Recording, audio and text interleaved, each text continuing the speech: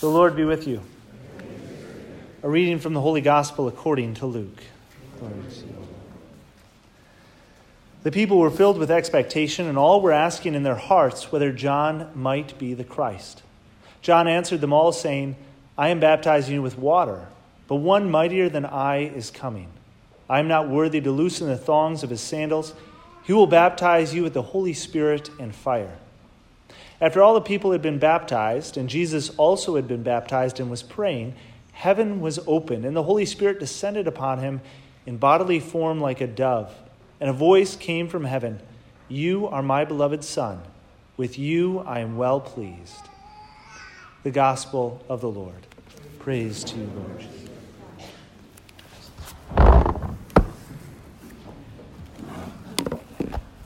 Today is the baptism of the Lord, and we celebrate that baptism and meditate on it.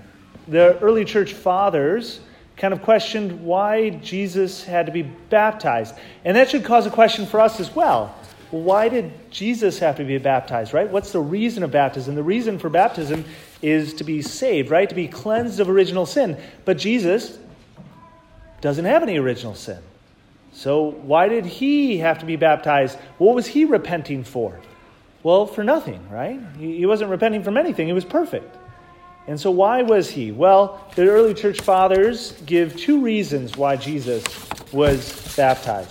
One is to be a witness for us, to be able to say that you also should be baptized, and this is how you do it, okay? So, if Jesus himself is willing to undergo baptism, we ourselves should also be willing to do so. And secondly, to bless the waters. So in the modern day, we bless the water before doing baptism, but Jesus himself, as he entered the waters and was baptized, he himself blessed the waters that would be used for baptism later. And so those are kind of two reasons why. The church gives lots of information about baptism. Baptism is a really important sacrament. In fact, it's the first sacrament. It's the gateway sacrament. And so we have a lot written about it. And I'd like to go through some of the practicals and kind of theology of our own baptism and why baptism is so significant. And I'd like to go through two different resources. One is the Catechism of the Catholic Church. The Catechism of the Catholic Church is this amazing resource which kind of explains everything. I'm not trying to explain what Sam reading the scripture thinks about baptism. I'm trying to help share what the Catholic Church, through her explicit teaching in the Catechism of the Catholic Church, talks and speaks about baptism.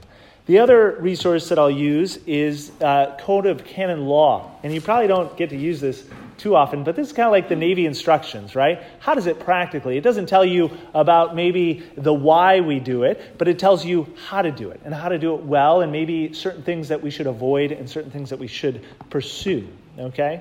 Of course, I am the millennial that I didn't actually use the books. I used a resource online that then printed them out. I got to Control F baptism and see where it showed up within it. But, that's what we get to use in the modern day. This does have an index, which could have looked up every single resource, every single mention of baptism, but instead I used canonlawninja.com or canonlaw.ninja, which is a great resource that I would highly encourage if you're, into canon law and Catechism of the Catholic Church and other church documents. So starting off in paragraph 1213. So the Catechism is broken down into paragraphs. And each paragraph is short so that we can reference that specifically and not page number, which might sometimes change. So paragraph 1213 says, and this is the very start of baptism, the baptismal section for the Catechism. It says, Holy baptism is the basis for the whole Christian life, the gateway to life in the Spirit, and the door which gives access to other sacraments. Through baptism, we are freed from sin and reborn as sons of God. We become members of Christ, are incorporated into the church, and made sharers in her mission. Baptism is the sacrament of regeneration through water and the Word. Okay? So there's a lot there. That's kind of the basic theology. But it's the basis, it says, the basis of the whole Christian life. Now, a lot of us were baptized when we were little, so we don't necessarily think about it. But that is actually what started our relationship with God. Before we are creatures of God. And we're special, right? Human beings are special because we're made in the image and likeness of God. But theologically speaking, we're actually not children of God until we are baptized. In baptism, we're adopted as children of God in Jesus Christ. Before that, we are special, we are set apart, made in the image and likeness of God, but not yet children of God, okay? So that's a huge difference. And in our relationship with God, that starts our relationship with God. And we want to start our relationship with God as early as possible, which is why a lot of the times you'll even speak to a child in the womb, right? Well, even though that a child doesn't exactly understand or able to pray, we still want that relationship to start with a child. And so that's the basis of the whole Christian life. The next paragraph, or a little bit farther into it, paragraph 1257, I thought was interesting. It says, the Lord himself affirms that baptism is necessary for salvation. He also commands his disciples to proclaim the gospel to all nations and baptize them. Baptism is necessary for salvation for those to whom the gospel has been proclaimed and who have the possibility of asking for this sacrament. The church does not know of any means other than baptism that assures entry into eternal beatitude. That is why she takes care not to neglect the mission she has received from the Lord to see that all who can be baptized are reborn in water and the Spirit. God has bound salvation to the sacrament of baptism, but he himself is not bound by his sacraments. Okay, so there's a lot there. First of all, that sacrament is the sacrament of baptism is necessary, but then it kind of says not really necessary, okay? It is necessary. It's necessary for those who know that it's necessary. For those who don't know that it's necessary, who haven't received the gospel or can't ask for it, we believe, we don't presume upon God's mercy, right? We don't presume upon it and say, oh yeah, it doesn't really matter. God's gonna take care of it. But we don't presume upon it. We try to fulfill God's commandment, which is make disciples of all nations and baptize them. So we fulfill that, right? We don't presume upon, oh, I don't need to worry about proclaiming the gospel or about baptism. No, we don't presume upon it. It is necessary for those who know. But for those who don't, we know that God bounds himself to the sacrament. So he says, I'm going to act when you baptize, right? I'm going to bestow grace and cleanse you of original sin. But he also works outside of the sacraments as well, okay? And we trust in that as well, that God's mercy is there. We don't presume upon God's mercy, but we trust in God's mercy, okay?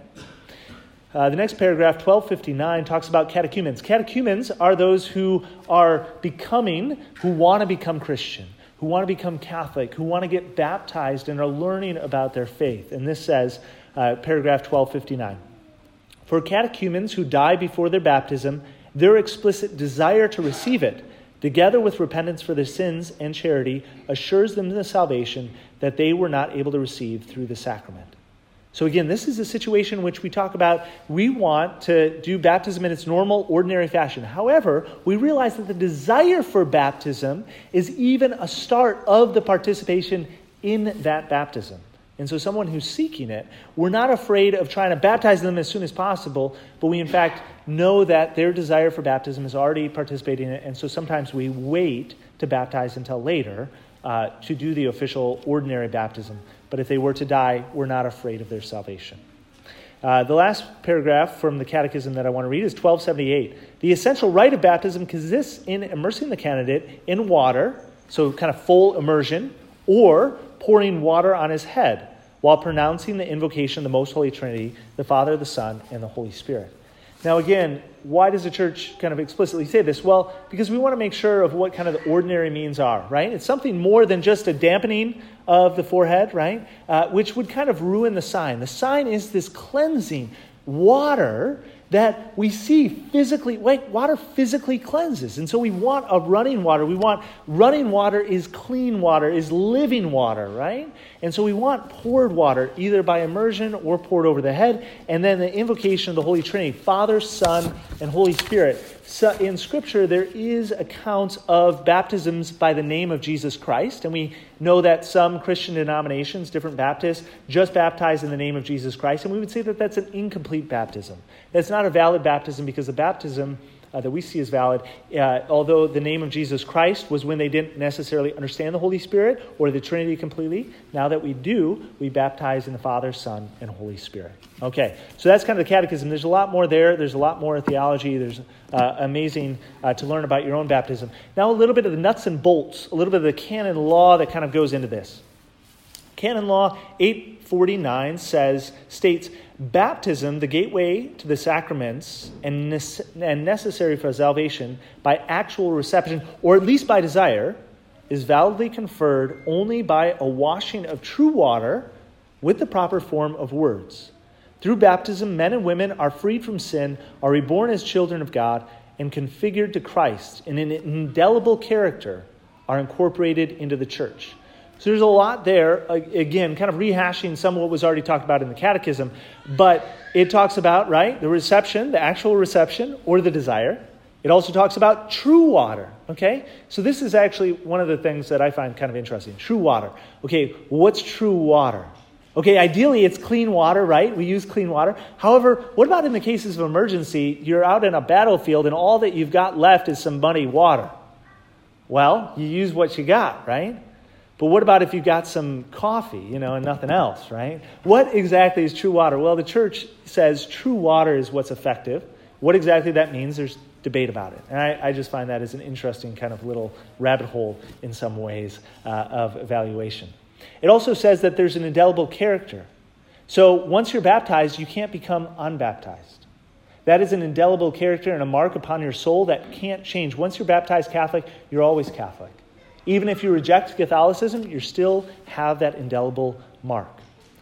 All right, now a little bit about kind of thinking about baptism for children and thinking about our role as well. Canon 855 says parents and sponsors and the pastor are to take care that names foreign to Christian sensibilities is not given. Okay, so what does this mean? Well, I'm not there maybe when you name your child, but I hope now, as you're thinking about naming your children, or you're talking to people about naming their children, please, if they're Catholic, if they're going to bring their child for baptism, please, we want to be able to support them in giving not foreign names to Christian sensibility. Okay, so what might that look like? Well, Lucifer is not a good Christian name. Okay, that's going to be a countersign in the midst of it all. I would also discourage against certain God names such as Thor or other things. I know that Thor's popular. I'm not saying, learning about Thor or those other things, just fine. But naming your child Thor is foreign to Christian sensibilities, right? Because we don't trust in Thor, right? That's kind of naming your child after Thor, after a Greek god, or after a god, whatever Norwegian, Scandinavian god, is foreign to Christian sensibility. I'd also say that giving a nonsensical name, right? A name that has no meaning whatsoever and is completely made up is also foreign to Christian sensibilities. Names given in a Christian way link us in with the past and give us support and help. So ideally, one of your names, either your first name or the middle name, is given that's an explicitly Christian name, either from Scripture or a saint, is what I highly encourage to be able to do that. And we want to be able to help support other people in that. So again, I know that it's a lot of kind of a fun kind of modern trend to have somebody with a completely unique name. And actually, in a Christian sensibility, each one of us are absolutely unique, but we don't need an absolutely unique name. Okay, so we can have names that are root us in our Christian sensibility. The next canon, 856, says that although baptism can be celebrated on any day, it is nevertheless recommended that it be celebrated ordinarily on Sunday, or if at all possible, on the Easter Vigil. We often wait for the Easter Vigil, especially for adults coming into the church to be baptized. However, for children, a lot of the times in other churches, you'll see them often be baptized on Saturday morning. That's often because that's when the priest is free.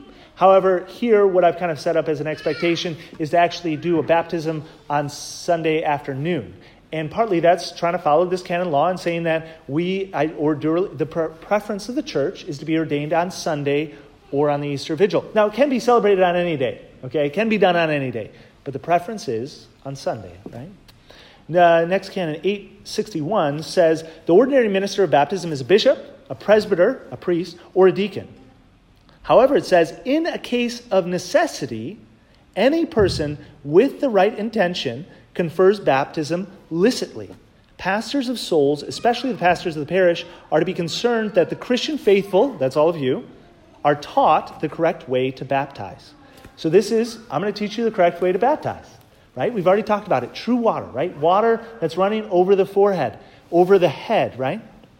And that we practice actually the baptism and remember our own baptism every single time that we come into church, well, before COVID, that we'd put our hand into the holy water and we'd make the sign of the cross. Father, Son, Holy Spirit. Well, to baptize, you just say, I baptize you in the name of the Father and of the Son and of the Holy Spirit with running water at least once. But often in baptism, I do it 3 times, okay? So that's how you baptize. Now, when might you have to do that? Well, in the case of necessity.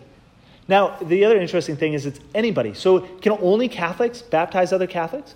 Well, actually, could a Muslim baptize someone? And actually, the church says yes. Anyone can baptize validly if they have the right intention to baptize. Now, why might this be the situation? Well, because there might not be another Catholic. There might not be another Christian around. But you being able to ask for it might also be able to receive it, because it's ultimately not the person baptizing that actually baptizes it. It's the right intention with God and the Holy Spirit that ultimately does it, right? So the other time when that might be necessary is, you think about on a ship, on a battlefield. We also think about in cases of danger of death, specifically, maybe a car accident. We also think about situations where children, right, are in danger of death. Maybe they're born and the priest isn't able to get there. Well, you can validly baptize a child, okay? And in certain cases, you might have to, okay? And so we want to, again, not presume upon God's mercy and say it doesn't matter, but we want to take the ordinary means to baptize, right? And so to be able to know how to do that is important. The next canon, it says an infant or parents, or canon 867, it says parents are obligated to take care that infants are baptized in the first few weeks, okay? Not the first few months, not the first few years, the first few weeks is actually what works. So ideally, you actually approach the priest and the church before the child is born to start that baptismal process, right? To start saying, okay, can I collect, who's my sponsor, what date can we choose, and those other things. It's not to be delayed just because we want to have a big party, okay? The church wants us to have a big party, but it shouldn't be delayed months just to be able to have family there, right? Because we want baptism to happen within the first few weeks because it is necessary, right? And so we don't want to arbitrarily delay it for any reason, okay? In the paragraph 2 of this, it says, an infant in danger of death is to be baptized without delay, okay? So that's without delay. If a baby is in danger of death, we baptize right away. The next paragraph, Canon 868, it says, for an infant to be baptized licitly, so that's kind of like the intention of the church, the way that the church intends, there must be founded hope that the infant will be brought up in the Catholic religion. Okay? If hope is altogether lacking, the baptism is to be delayed. So there are certain situations where people come to the church and say, I really want my baby baptized because my parents want them to be baptized, right? Well, if there's no founded hope that that child is actually going to be raised in the faith, there might be a reason to delay it. And it's not for the case to punish the child or to punish the parents. It's because when a child is baptized, there are greater gifts that are given, but also greater responsibility. And we don't want to baptize children if there's no hope that they're connected to the church. Now, in some cases, we do, maybe the parents have no intentions of raising their child in the faith, but they have their child, the grandchildren, sometimes have a close relationship and maybe are raised by the grandparents. In that situation, there is founded hope that the child would be raised because the godparents are intimately involved within their life. Canon 872 says, insofar as possible, a person to be baptized is to be given a sponsor. A sponsor helps the baptized person to lead a Christian life in keeping with baptism and to fulfill faithfully the obligations inherent within it. Okay? The next canon says there is only one male sponsor and one female sponsor, or one of each. Okay? So I know that in certain traditions that, you name lots of godparents. That's okay. The official godparents, there's only one male, one female, or one of each. Okay? Is specifically the official godparents within it.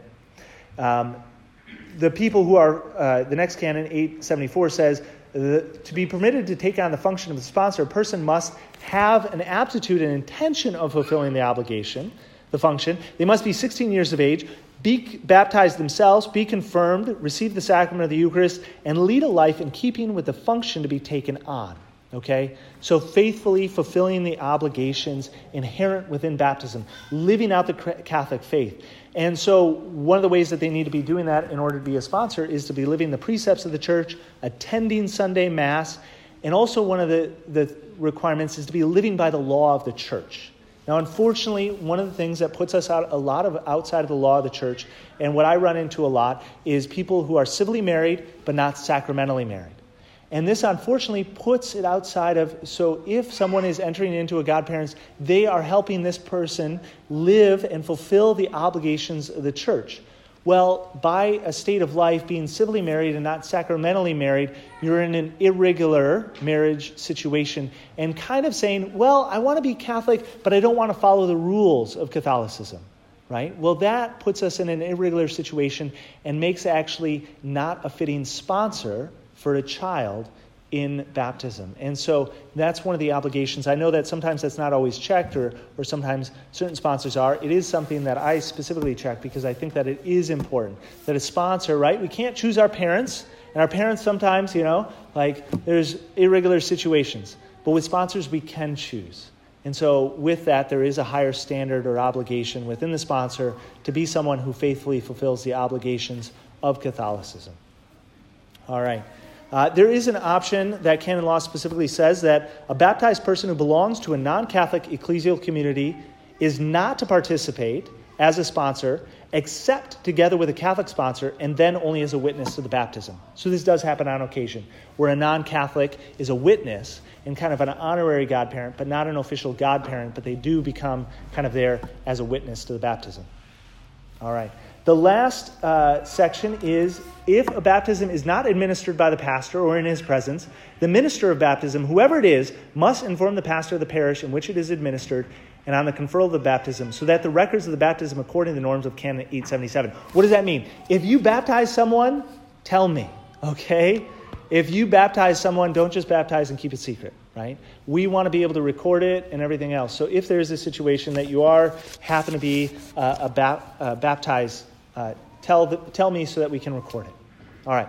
All that to be said, the church sets up rules around things that are important. We see that within society all over the place. We set up rules around things that are important. There are a lot of rules around baptism. There are a lot of teachings about baptism. Because it's important. In fact, it is the most important moment in our life. Now, most of us don't remember our baptism, but it is the most important baptism moment of our life. Now, all of us weren't aware of our birth, but yet we remember our birthday, right? Because it's an important day.